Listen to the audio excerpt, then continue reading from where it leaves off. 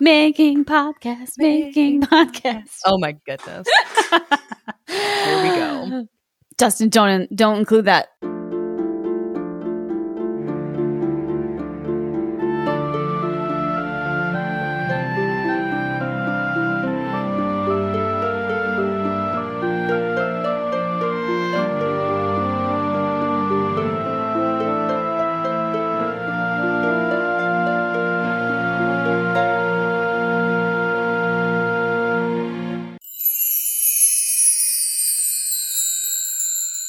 I feel like we do a lot of free promo for Disney.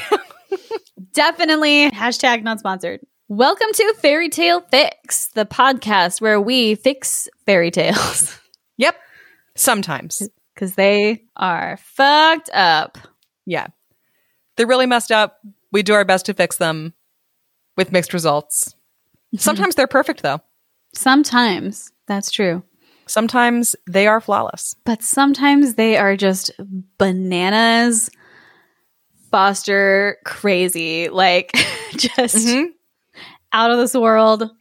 Agreed. So much horse violence. There's just so much. My God. Yes. I have really been trying to block out our Patreon exclusive episodes. There has been a string of horse murder in those. There's so much horse murder in fairy tales. I don't understand what these tavern goers had against horses when they were telling these stories. Why do medieval people hate horses so much? Specifically, I feel like Norwegian. You know, that's true. Tales. I think the most horse murder has come from that Asbjørnsen and Moe book. Are you a folklorist? Are you a fairy tale expert? We need Jack Zipes on this podcast to tell us why there's so much horse murder. I bet he'd know. I wonder if that's like a theme. I've never heard that theme before from anybody else. Not that I've been paying a lot of attention, but I just wonder if like anyone else has noticed this. Like, why do horses get murdered so much? It's really sad. But, you know, that probably won't happen today. Hopefully not. I'm pretty sure there's no horse murder in my fairy tale. No promises. You know, spoiler alert, but there probably, unless I missed it somewhere, but there probably isn't a horse murder. I hope not. Just, I need a little reprieve from that. Just a little break. So what's been going on with you? What's been going on with Abby? I joined a gym. Nice. Yeah. It is nice. I'm excited about it. Are you enjoying it? No.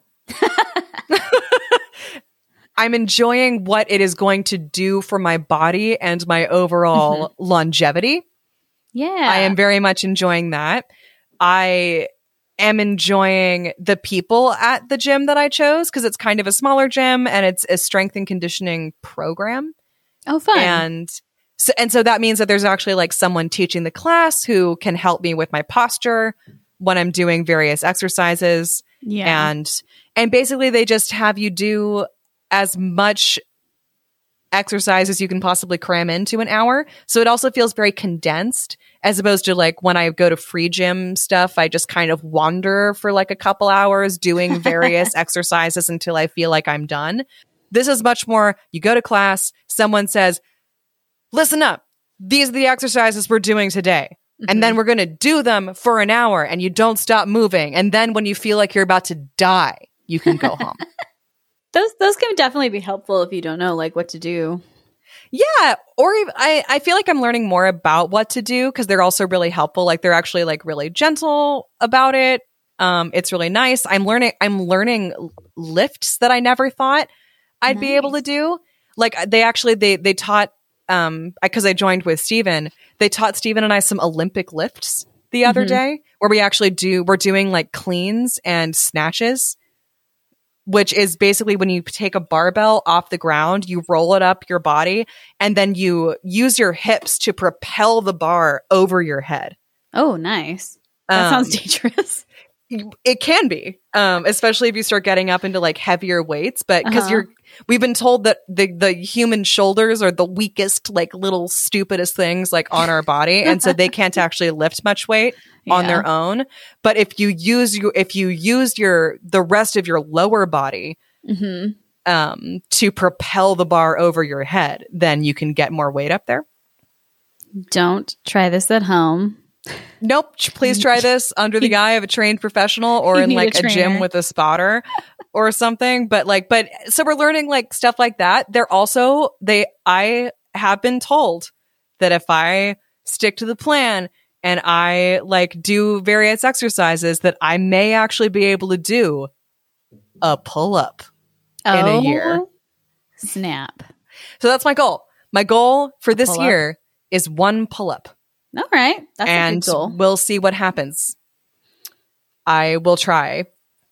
I had a personal trainer who was great like several years ago. I think it was back in 2016. And that was at my strongest. Mm-hmm. She did a lot of weights with me. She was really fun. I love her. She was great, actually. And her name was Whitney. I don't know if she listens to the podcast. We still keep in touch though. She's so nice. And she helped me do a pull-up, but I think it was an assisted pull-up. It was still really hard. Mm-hmm. Even assisted, they're super hard. But anyway, that's kind of getting into the weeds a little bit, but I'm kind of excited. I am excited for you. I always think it's fun to learn new things and, do something good for your body. Mm-hmm. And for your, that's sweet, sweet serotonin. Mm-hmm. Yes. Yeah. Those sweet endorphins. That's what I think to myself anytime I go running. It's for that sweet, sweet serotonin. Mm-hmm. Just force your body to produce some of that shit. Yes, please. On the opposite end of that spectrum, I made pumpkin muffins this morning. Yeah. I love that. Because it's pumpkin season and no one can tell me otherwise. Except, have you ever started a recipe and you didn't, and then like realized halfway through already starting it that you didn't have all the ingredients that it required? Yes. So I made special Kelsey Frankenstein pumpkin muffins. Wait, so what were you missing? So it called for coconut oil and I didn't have coconut oil. So I was like, that's fine. I'll just use like melted butter. And then I'm going down the recipe and realizing, it calls for honey. I don't have a 1/2 cup honey. So I'll do like a 1/4 cup honey and some maple syrup. That's like the same thing, right? That's the same.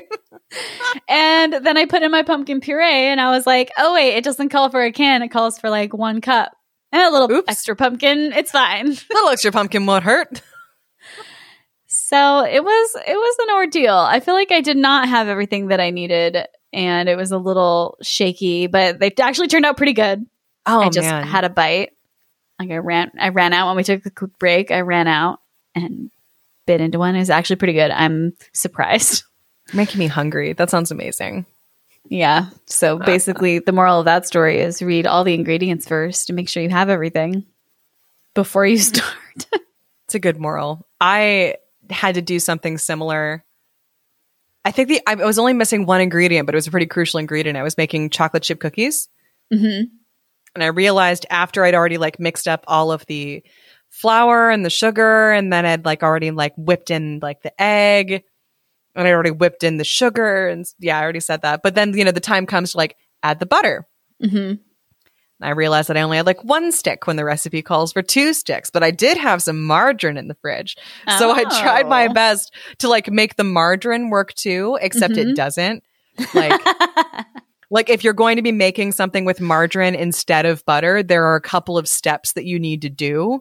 Oh. Like, and a couple of like, you need to alter the ratios of some other ingredients. Uh-huh. To make that work so that the consistency of the cookie dough is correct. Yep. And then also you don't like melt the margarine the way you do the butter. But I'm dumb. And I've never baked with margarine before. So I stuck a cup of margarine in the microwave. Oh. And I melted that down. And then so it was so watery that my dough ended up being more like pancake dough. Uh-huh. Yeah. Oh no. and I was like, I can save this. I can save it. And so I just like added more flour, right? I did. I just added a little more flour. That's what I do. I added a little more flour, and then I did once I got it to like a slightly thicker consistency, because I didn't want to add too much flour, because then it ruins the flavor of the cookie, because then it's just too much flour, Yep. So I still tried to bake them when they were really runny. And well, actually, no. I tried to bake them like a cake. I put them in a cake pan. Oh. And I made a one whole cake pan? Yeah. Oh. And like a circular, cake pan. And so I baked them like a cake. And that was fine. Was it tasty? No, not really. Too much flour, and it turns out butter is very important because butter has a very specific taste. Yeah. Baking is a science. Baking is chemistry, and I failed chemistry in high school. So that's true. She did. I was there. Yeah, you were there and I was not because I just skipped that class a lot. Yeah, I think I only didn't fail because the teacher really liked me. Mm-hmm. And I was his teacher aide or whatever. Yep. And he was like, if you grade these papers, I'll make sure you get a C on the final. Mm-hmm. That's like some A+ teaching right there. I approve. I do know this about chocolate chip cookies. Okay. You can absolutely get away with just one stick. It's a little bit harder to mix everything, but it actually makes a thicker cookie, which is how I like it. I often only cook with one stick of butter instead of two. Oh, okay. Because I like the way it fluffs up better. Interesting. Okay. Well, that is a good tip. So if you ever are out of butter, I need to get like a mixer. Because like the thing is like if it's harder, it's already hard to mix. Mm-hmm. If you're just using a wooden spoon and just like your arm. Well, we've got some really fun stuff going on in Fairy Tale Fix land. Mm-hmm. If you don't already follow us on Instagram, Twitter, or Facebook, definitely do that. Our handle is @FairyTaleFixPod.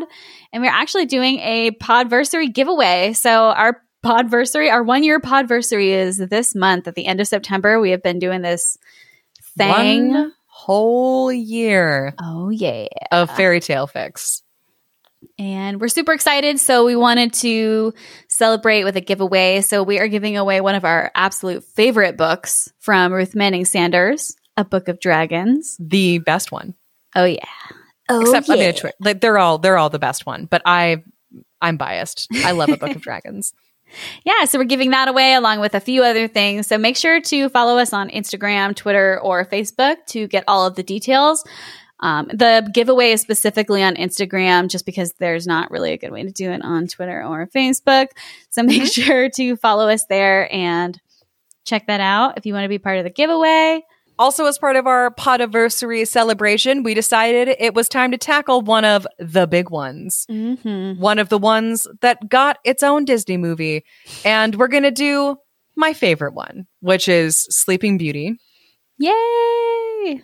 I am very excited. We're going to be doing we'll read the original fairy tale, which is a Brothers Grimm fairy tale, I believe. And then it was adapted by Charles Perrault. Mm-hmm. For the French version, and then Disney developed their Sleeping Beauty movie from the Charles Perrault version. So we're going to sort of do some comparisons there and look at all of those things. I also have a couple of Sleeping Beauty novel retellings that I really enjoy that I'll be bringing up. Spindle's End by Robin McKinley is one of them. So if anyone's ever read that, we'll talk about Spindle's End a little bit. And any other Sleeping Beauty, Briar Rose adjacent things that I can think of between we've been now and then. We've been prepping and watching movies and getting recommendations from all of you, but thank you so much for sending out recommendations. Yeah. For what to watch, what to read. We'll be talking about all of that stuff. Because Sleeping Beauty has been, as you might imagine, widely covered by a lot of different people in a lot of different formats. And I'm really excited to talk about that. Me too. Definitely.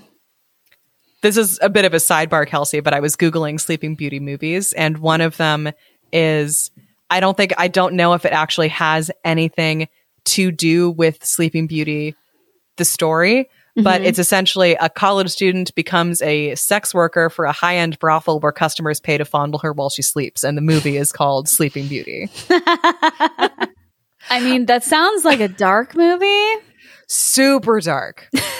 It sounds like a drama. It sounds like it could get dark. Okay, we ready to head into our stories? Let's do it. Okay, so I've got the first story today. And I'm going to be reading to you from Japanese fairy tales, which were all compiled by Yae Theodora Ozaki. I just looked her up a little bit to get some context. And she was born in London in 1871 to Baron Saburo Ozaki, who was one of the first Japanese men to study in the West. Okay. And his English lover, Bathia Catherine Morrison. Cool. And she grew up in London, but still grew up hearing stories from her father's homeland. And she was inspired by Andrew Lang, who did like the Blue Fairy Book and the Pink Fairy Book and the Green Fairy Book and just all of those compilations of fairy tales. She was inspired by Andrew Lang to make a Japanese fairy book, which she did, and she published it in 1903. And what was it called again? It's called Japanese Fairy Tales. And we'll make sure to put that in our show notes. The link to that so you can check it out yourself. And she wrote like a really sort of like charming preface to the book where she just talked about how she really enjoyed hearing these stories growing up. She enjoyed telling these stories to all of her friends in London as a child growing up. And she tried to keep them as faithful to their original Japanese tellings as possible. But she also mix and matched different retellings based on which endings she preferred. So some of these are sort of a smushing together of different versions of these stories, whichever ones were her favorite. And then she also tried to preserve sort of the Japanese expressions in them as well, but translate them in a way that an English speaker would find easier to understand. That's so cool. It's like a modern day Brothers Grimm or Asbjornsen and Moe. Yeah. She did a lot of work on these and really, really enjoyed these stories and wanted to bring them sort of more into the Western canon. That's very cool. Today we are helping Yae Ozaki with that work. And I'm going to be reading you a story called My Lord Bag of Rice. My Lord Bag of Rice. Okay, so I want you to give me 3 predictions for My Lord Bag of Rice. Okay. I predict that the bag of rice will be broken and rice will be everywhere. Okay. I predict that there will be a very helpful talking animal. Okay. And I predict the protagonist will save someone. Okay. I like it. These are all great. Okay, and without further ado, here is My Lord Bag of Rice from Japan. Long, long ago, there lived in Japan a brave warrior known to all as Tawara Toda, or My Lord Bag of Rice. His true name was Fujiwara Hidesato, and there is a very interesting story of how he came to change his name. Mm-hmm. One day, he sallied forth in search of adventure, as heroes do, for he had the nature of a warrior and could not bear to be idle. Absolutely. As most fairy tale protagonists feel like, you know? Absolutely. They've all got the wandering feet. They can't stay at home. They've got to go out in search of adventure. And Hidesato is no different. So he buckled on his 2 swords, took his huge bow, much taller than himself, into his hand, and slings his quiver on his back and starts out. He hasn't gone far when he comes to the bridge of Seta no Karashi, spanning one end of the beautiful Lake Biwa. He sets foot on the bridge, and he sees lying right across his path a huge serpent dragon. Oh, fuck yeah! Yeah, you can see why I picked this story. It's the first one I flipped to, too, and I was like, this book already gets me. So he comes across this huge dragon lying on the bridge. Its body was so big that it looked like the trunk of a large pine tree, and it took up the whole width of the bridge. And one of its huge claws rested on the parapet on one side of the bridge while its tail lay right against the other. The monster seemed to be asleep, and as it breathed, fire and smoke came out of its nostrils. Cute. So cute, so precious. Are there any illustrations that go with this? I don't know if you can see it, but there he is, Hidesato on the bridge with the dragon. That dragon does not look as big as described. Nope, I think the artist took some liberties with the description. But still, very cool. I like Hidesato's outfit. Mm-hmm. Yeah, beautiful illustration nonetheless. Yeah. Gorgeous art, but definitely some artistic liberties taken with the size. Big dragons. Of the serpent dragon. At first, Hidesato could not help feeling alarmed at the sight of this horrible reptile lying in his path, for he must either turn back or walk right over it. He is a brave fellow, however, and putting aside all fear, he goes forward dauntlessly. Nice. I love the image that the author is painting of this man, because I can just see him puff himself up, put his hands on his hips, and be like, I'm a fucking hero. And then he just charges forward anyway. Wait, I forgot. I'm a hero. That's the kind of confidence we all need. It is. We should all be more like him. So he's a brave man, and he puts forward his spear, and he goes forward dauntlessly. Crunch, crunch. He stepped now on the dragon's body, now between its coils, and without even one glance backward, he goes on his way. Nice. He had only gone a few steps when he heard someone calling him from behind. And on turning back, he was much surprised to see that the monster dragon had entirely disappeared, and in its place was a strange-looking man who was bowing most ceremoniously to the ground. That is the dragon. Mm-hmm. His red hair streamed over his shoulders and was surmounted by a crown in the shape of a dragon's head, and his sea green robe was patterned with shells. Cool. Very cool. Very magical. And Hidesato knew at once that this was no ordinary mortal, and he wondered at the strange occurrence. Where had the dragon gone in such a short space of time? Or had it transformed itself into this man, and what did the whole thing mean? While these thoughts were passing through his mind, he boldly strode right back up to the man that had replaced the dragon on the bridge and now addressed him. Oh, I love this guy. He's brave as hell. He's got cojones. He's got cojones. He's bold as brass. Was it you that called me just now? Yes, it was I, answered the man. I have an earnest request to make to you. Do you think you can grant it to me? And Hidesato answers, if it is in my power to do so, I will. But first, tell me who you are. And the man replies, I am the Dragon King of the Lake, and my home is in these waters just under the bridge. Hidesato takes this in stride because Dragon Kings talk to him every day because he's a fucking hero. Ain't no thing. He's no totally thing. used to this sort of thing. Mm-hmm. So he says, and what is it you have to ask of me? The Dragon King says, I want you to kill my mortal enemy, the centipede, who lives on the mountain beyond. The Dragon King points to a high peak on the opposite shore of the lake. I have lived now for many years in this lake, and I have a large family of children and grandchildren. For some time past, we have lived in terror, for a monster centipede has destroyed our home, and night after night it comes and carries off a member of my family, and I am powerless to save them. I know, it's really dark. It's very sad. That is. Like, also, that must be like a gigantic centipede. Oh, it's huge. You'll which see. is terrifying. I do not like centipedes. Me neither. I like most bugs.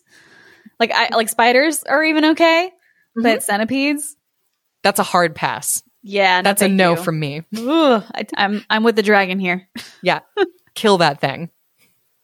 Centipedes really do just cross a line in nature. It's agreed.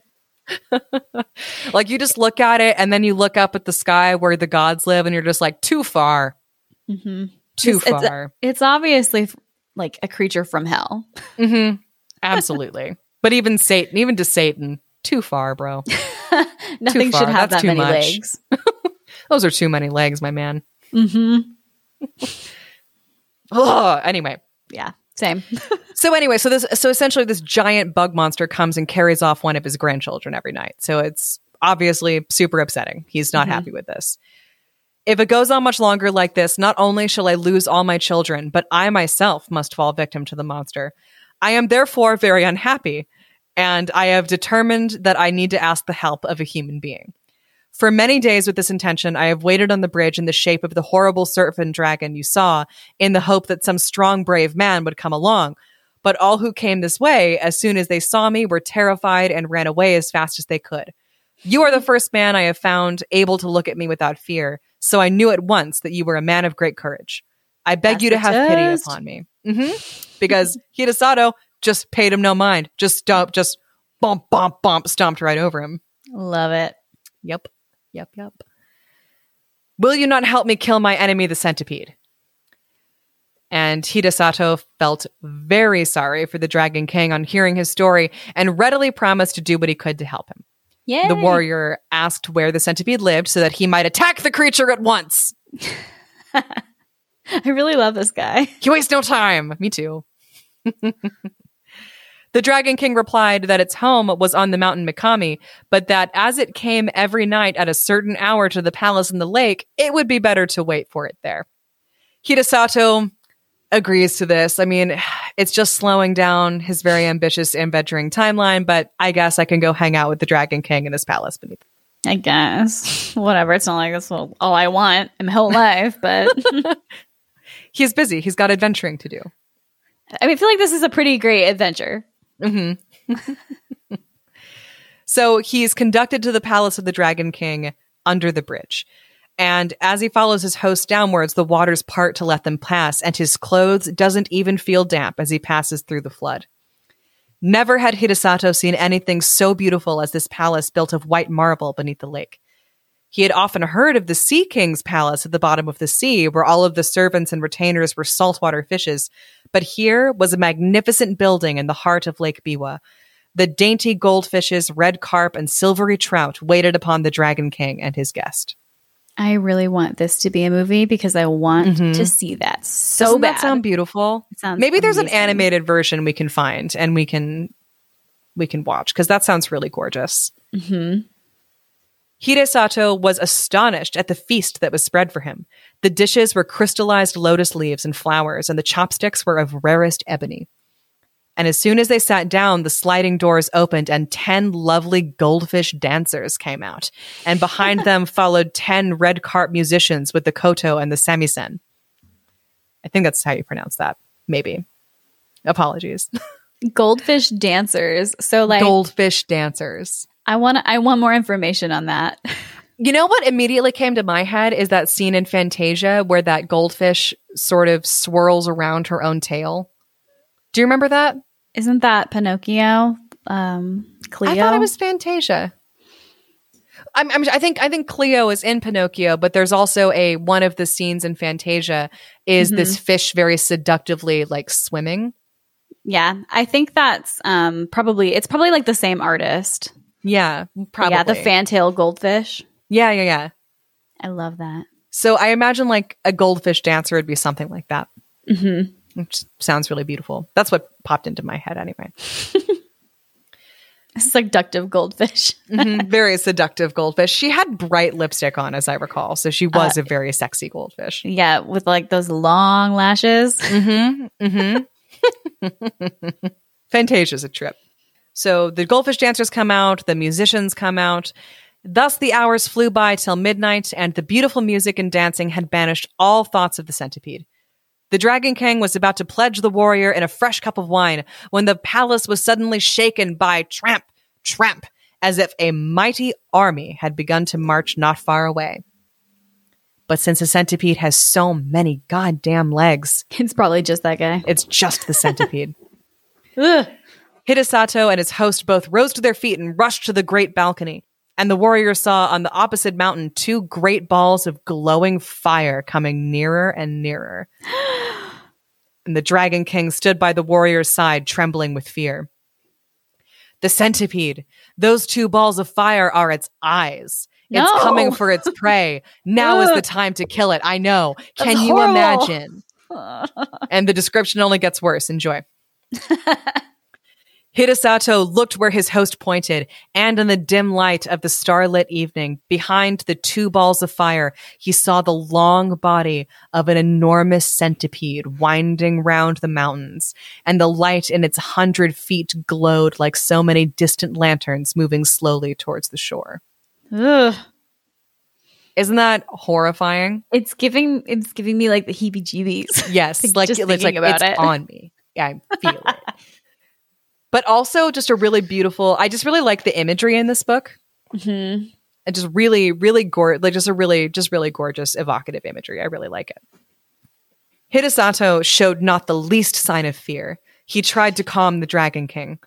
Don't be afraid. I shall surely kill the centipede. Just bring me my bow and arrows. He's He's such a badass. a badass. The The Dragon King did as he was bid, and the warrior noted that he had only 3 arrows left in his quiver. He took the bow and, fitting an arrow to the notch, took careful aim and let fly. The arrow hit the centipede right in the middle of the head, but instead of penetrating, it glanced off harmless and fell to the ground. Oh no. Not daunted, Hidesato took another arrow. Yeah, he did. He's like, no big deal. Meh. Ain't nothing. I'll get it next time. He fitted it to the notch of the bow and let fly, and again the arrow hit the mark. It struck the centipede right in the middle of its head, only to glance off and fall to the ground. I don't think that's working, bro. I think you got to try a different strategy. Got to figure something else out. The centipede was clearly invulnerable to weapons. Yeah. When the Dragon King saw that even this brave warrior's arrows were powerless to kill the centipede, he lost heart and began to tremble with fear. Oh, I know. A scared Dragon King. I feel so bad for him. The warrior saw that he had now only 1 arrow left in his quiver, and if this one failed, he could not kill the centipede. He looked across the waters. The huge reptile had wound its horrid body 7 times around the mountain and would soon come down to the lake. Nearer and nearer gleamed the fireballs of eyes, and the light of its 100 feet began to throw reflections in the still waters. Get it in his eye. Right in his eye. Then suddenly the warrior remembered that he had heard that human saliva was deadly to centipedes. Huh. I wish this is true. I would spit on every centipede I saw. Oh, no. But this was no ordinary centipede. This was so monstrous that even to think of such a creature made one creep with horror. Hidesato determined to try his last chance. So taking his arrow and first putting the end of it into his mouth, he fitted the notch to his bow, took careful aim once more, and let fly. And there's an illustration of him. Okay. I thought it was going to be the centipede. I was like, I don't want to see it. No. The illustrator was very kind and did not draw the centipede for us. Nice. Yeah. Instead, they drew Hidesato firing his arrow. This time, the arrow again hit the centipede right in the middle of its head, but instead of glancing off harmlessly as before, it struck home to the creature's brain. Nice. Then, with a convulsive shudder, the serpentine body stopped moving, and the fiery light of its great eyes and 100 feet darkened to a dull glare like the sunset of a stormy day, then went out in blackness. Beautiful imagery. Isn't the writing, like the imagery is gorgeous. Like this is Hans Christian Andersen level of very evocative, beautiful imagery. I like it. A great darkness now overspread the heavens. The thunder rolled and the lightning flashed and the wind roared in fury, and it seemed as if the world were coming to an end. The Dragon King and his children and retainers all crouched in different parts of the palace, frightened to death, for the building was shaken to its foundations. But at last, this dreadful night was over. Day dawned beautiful and clear, and the centipede was gone from the mountain. So they didn't have to deal with like its rotting carcass. Don't have to do cleanup. There. Could you imagine something large enough to coil around a mountain 7 times? Yeah, I was thinking that's going to be like unpleasant for a while. Very unpleasant. Like the cleanup on that is going to be a nightmare. A nightmare. But fortunately, that didn't happen. It was magic. So Hidesato called to the Dragon King to come out with him on the balcony, for the centipede was dead and he had nothing more to fear. Then all the inhabitants of the palace came out with joy, and Hidesato pointed to the lake. There lay the body of the dead centipede floating on the water, which was dyed red with its blood. Ooh. Again, with the imagery. I know. That's why I want to see this. I want the visual. I want the... I don't want to see the centipede. Yeah. I don't know. I think an animated film would be really cool for this. That would be cool. Maybe I'm sure there is one somewhere because it's too cool. It's too the visuals are too good. Agreed. Also, I was doing a little background, and apparently Fujiwara Hidesato is actually like a really famous figure in Japanese folklore. So maybe that would be really cool to get like an animated series of his adventures, because this is just one. Oh, nice. Of the amazing feats that this man has performed. I was going to say, it's kind of reminding me of the Ivan verse a little bit. Yeah, a little bit. So the centipede is dead in the water, and the water is dyed red with its blood. And the gratitude of the Dragon King knew no bounds. The whole family came and bowed down before the warrior, calling him their preserver and the bravest warrior in Japan. Another feast was prepared, more sumptuous than the first. All kinds of fish, prepared in every imaginable way, raw, stewed, boiled, roasted, served on coral trays and crystal dishes were put before him, and the wine was the best that Hidesato had ever tasted in his life. To add to the beauty of everything, the sun shone brightly, the lake glittered like liquid diamond, and the palace was 1,000 times more beautiful by day than by night. His host tried to persuade the warrior to stay a few days, but in typical fairy tale fashion, Hidesato insisted on going home, saying that he had now finished what he came to do and must return. Was he like, that's enough adventure for one day? Yep.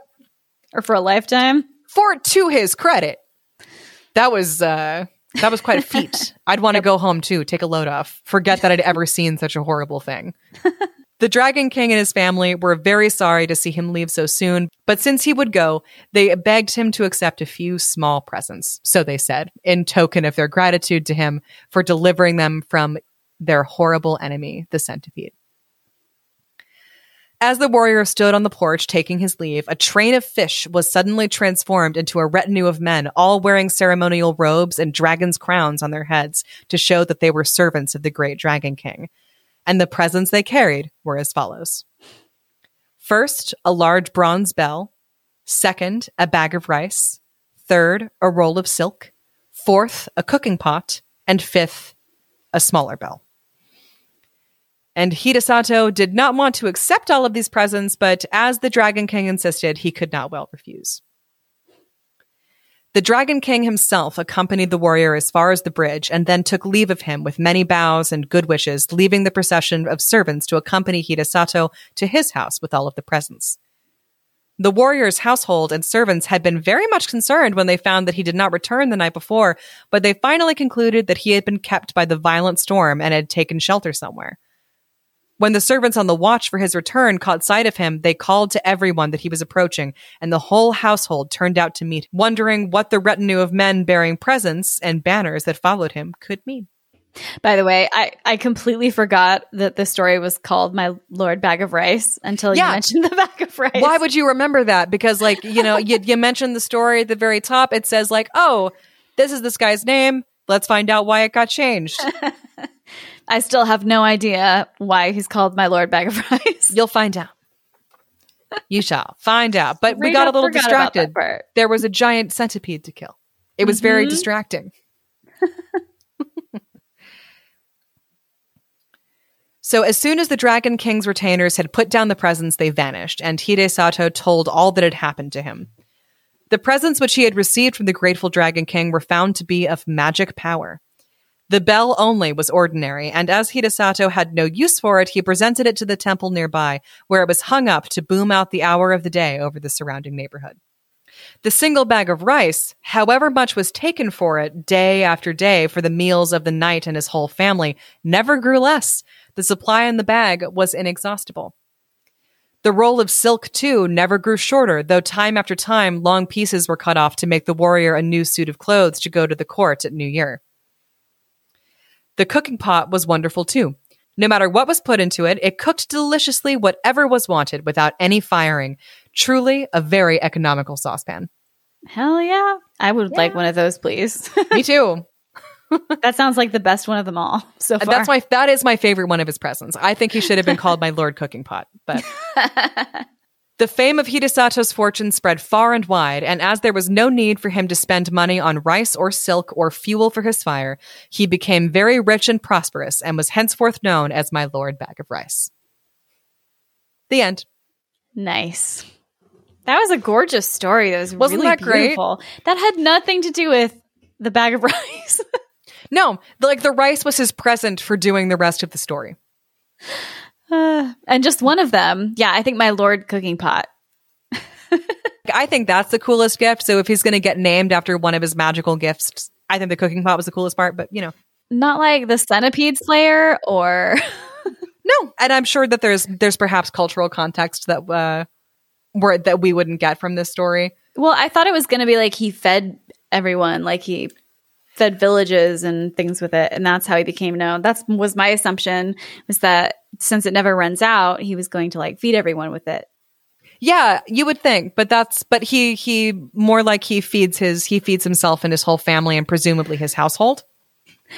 I like to think that with it, if you had an endless supply of food, that you would also hand it out to everybody else. Yeah. So maybe that's it. Maybe that's the implication of like, yeah, you killed a giant centipede, but what we're really grateful for is all of the rice, like all of the food that we. I feel like it should have been called the Dragon King, or anyway. I'm just saying, it's about that guy. I think I only got 1 point because the protagonist did save someone. Mm-hmm. Yeah, the other two, I don't think else. So. Yeah.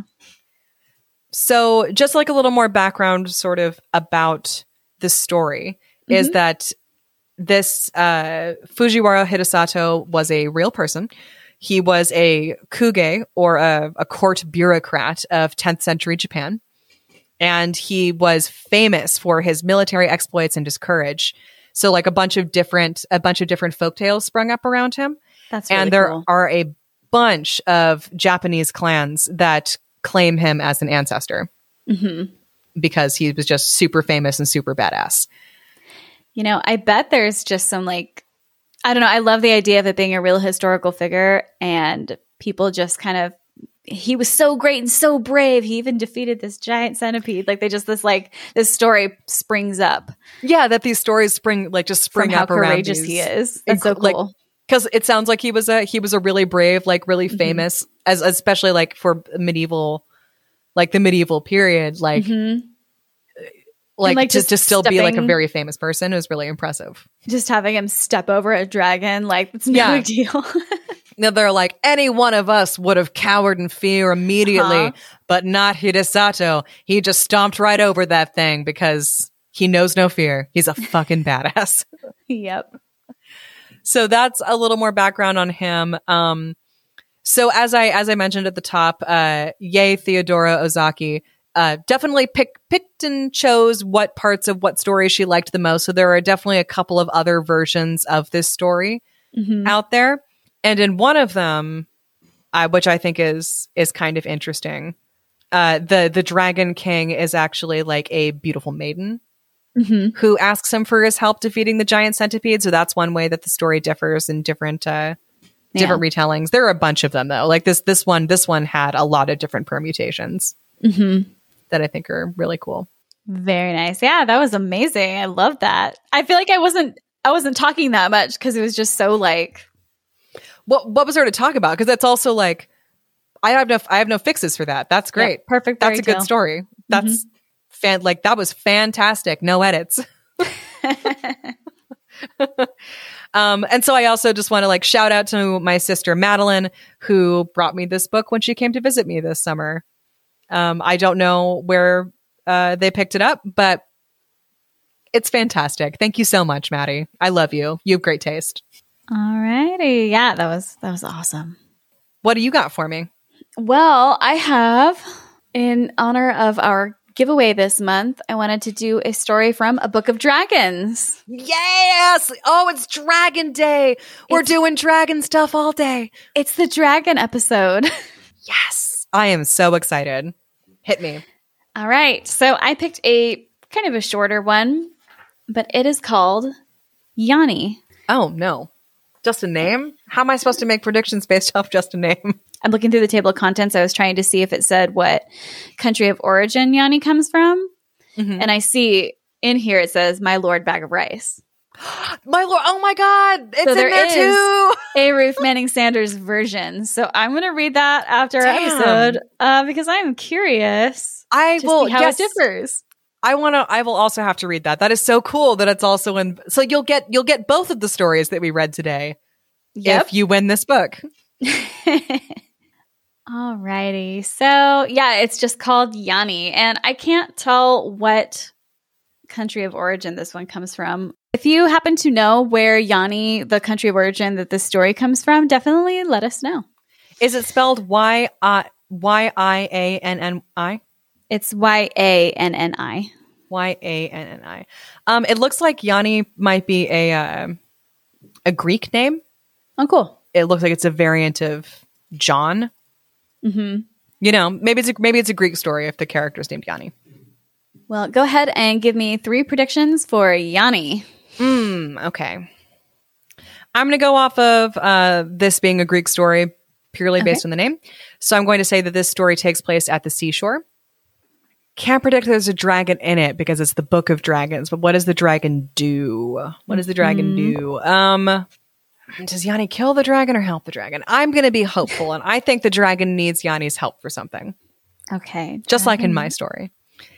You know, I feel like that's pretty common in fairy tales. I feel like that happens a lot. Yeah, I think dragons really only get killed a lot in Western European folk tales. All right. Give me one more. One more. I really want a gyro. I'm hungry and I'm thinking about Greek food. I would really like a gyro. That's what I thought you said, but I wasn't sure. God, that does sound good, doesn't it? Yanni ends up a king at the end of the story. Yanni ends up a king at the end of the story. Okay. That's a great prediction. Thank you. It's a great prediction. Okay. Without further ado, from A Book of Dragons, Yanni. I will tell you a story about Yanni. Yanni was walking along a lonely road to visit his sweetheart, and as he passed by a fountain, a dragon sprang up from behind it. Oh, this gets good real fast. Yeah, it's a pretty short one, so we're just getting right into it. And the dragon says, good morning, my Yanni, my dinner. And Yanni trembled and said, good morning, my dragon, please do not eat me. But the dragon said, I am hungry, my Yanni, and I am hungry, my dinner. And Yanni says, my dragon, if your dinner I must be, but let me first say goodbye to my dear little sweetheart.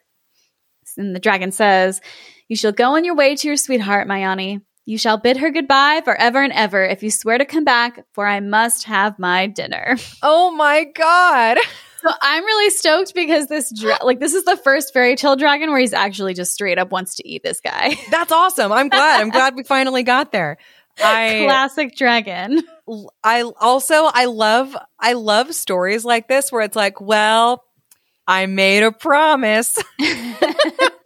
Because I'm imagining that's where this is going. I guess I'll go back and let the dragon eat me because I'm a man of my word. So Yanni swore up and down that he would come back, and he went sadly on his way and came back to the house to his little sweetheart. Said his little sweetheart, why are you sad, my Yanni, my lover? Do I no longer please you, my Yanni? And they use this character's name a lot, by the way. And Yanni said, oh, how greatly you please me, my dear little sweetheart, but a dragon I met by the fountain has asked me to dinner. Asked me to dinner. Has asked me to, I guess like that's a really nice way to not traumatize your girlfriend. Yeah, and she is interested in coming with. She says, good. Where you go, Yanni, I will go with you. And Yanni says, where I am going, no maid shall go with me. And his sweetheart says, I will cook you a dinner, my Yanni, my lover. I will shake up your mattress and spread out your blanket.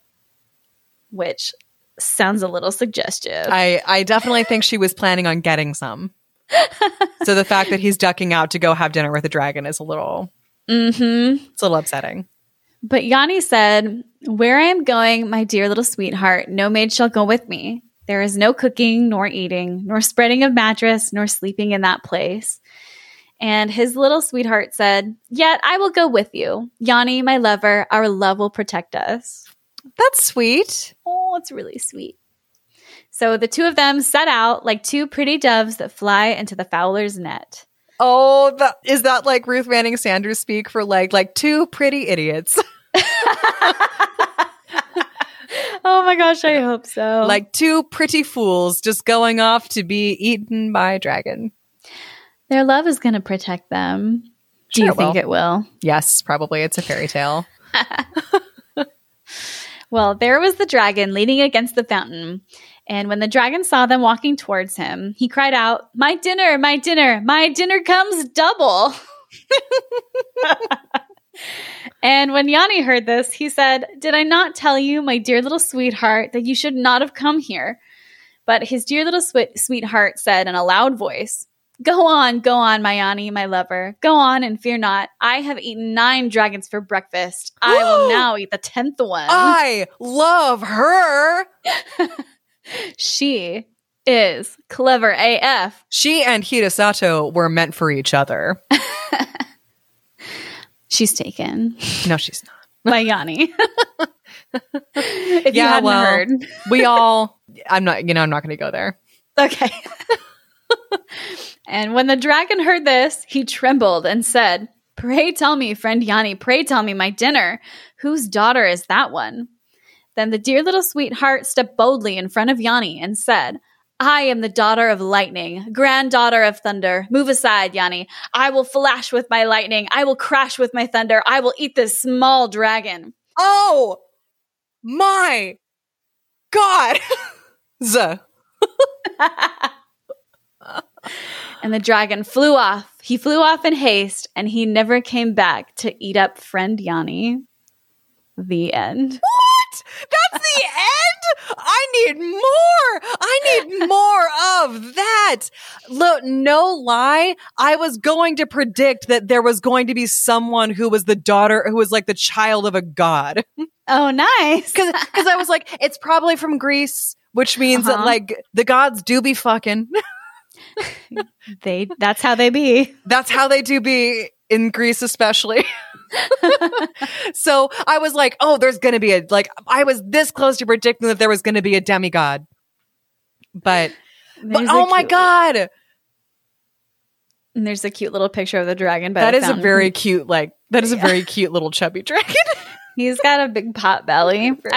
I think these are all, the drawings are all by Ramen Jacques, which I don't know what he has against dragons, because he never does them real ugly. He does them dirty. That one's kind of cute though, because the story is really cute. It is a cute story. Yeah. Basically, okay. I love that story. Yanni 5,000 times in the story, but I don't know why it's called Yanni when he was the least interesting character. The daughter of Zeus can't get a name? Mm-hmm. What? When I don't like that, and that's the fix for the story. That's absolutely the fix for the story is change the name. One. Yep. Because don't make it about Yanni. Who cares about Yanni? Doesn't do anything in this story. He goes to his girlfriend. It should have been called Yanni's sweetheart. Mm-hmm. Yanni's badass demigoddess girlfriend. Mm-hmm. I mean, I don't think she was actually a demigod, but well, I think she was just trying to scare off the dragon. Oh, you don't think she can actually call thunder and lightning? No, I think she just said that to scare the dragon off, which makes me like her even more. That's probably true. You're probably right. I just got so excited because I was like, what? Like, I mean, but it doesn't say if she wasn't really like.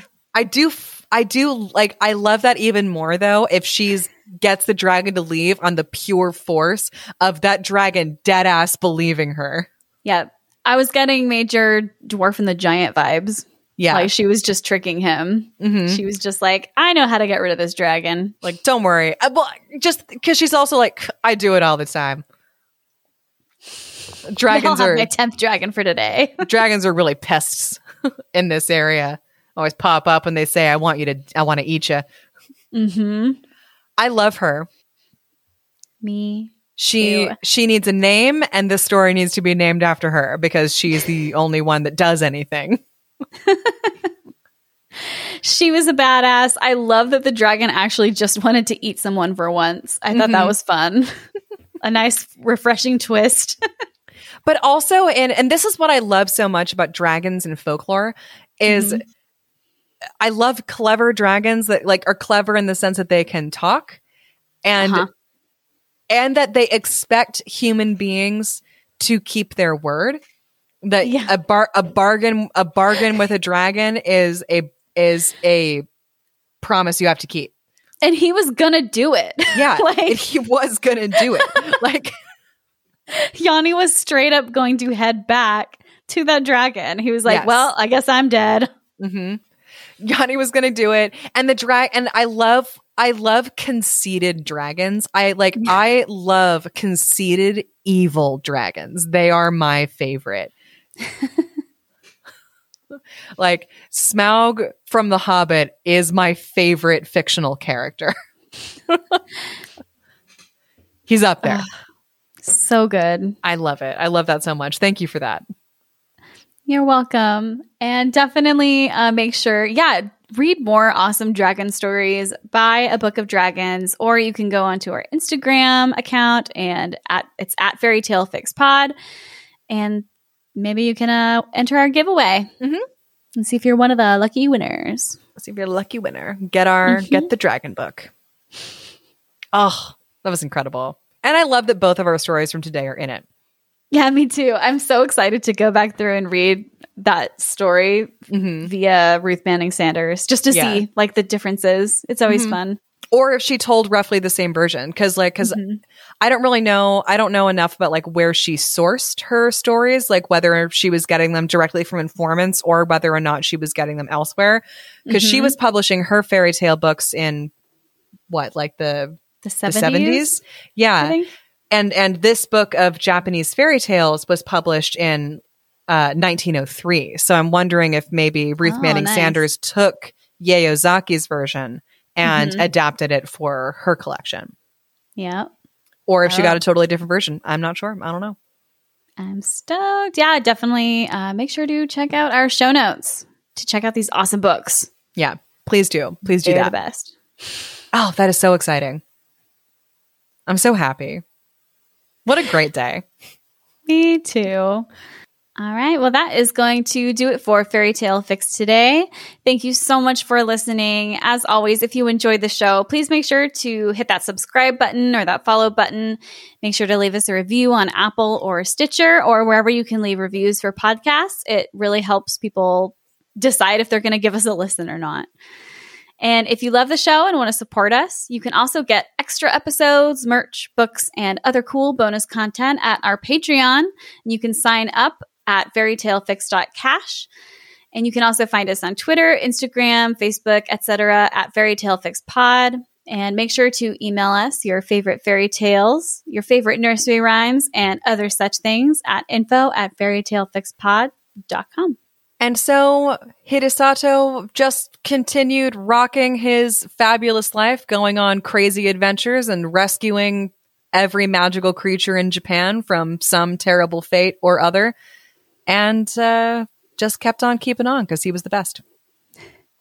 And Yanni's sweetheart got a story named all after her actual name, whatever it was, because she is a fucking badass. And they all lived happily ever after. The end.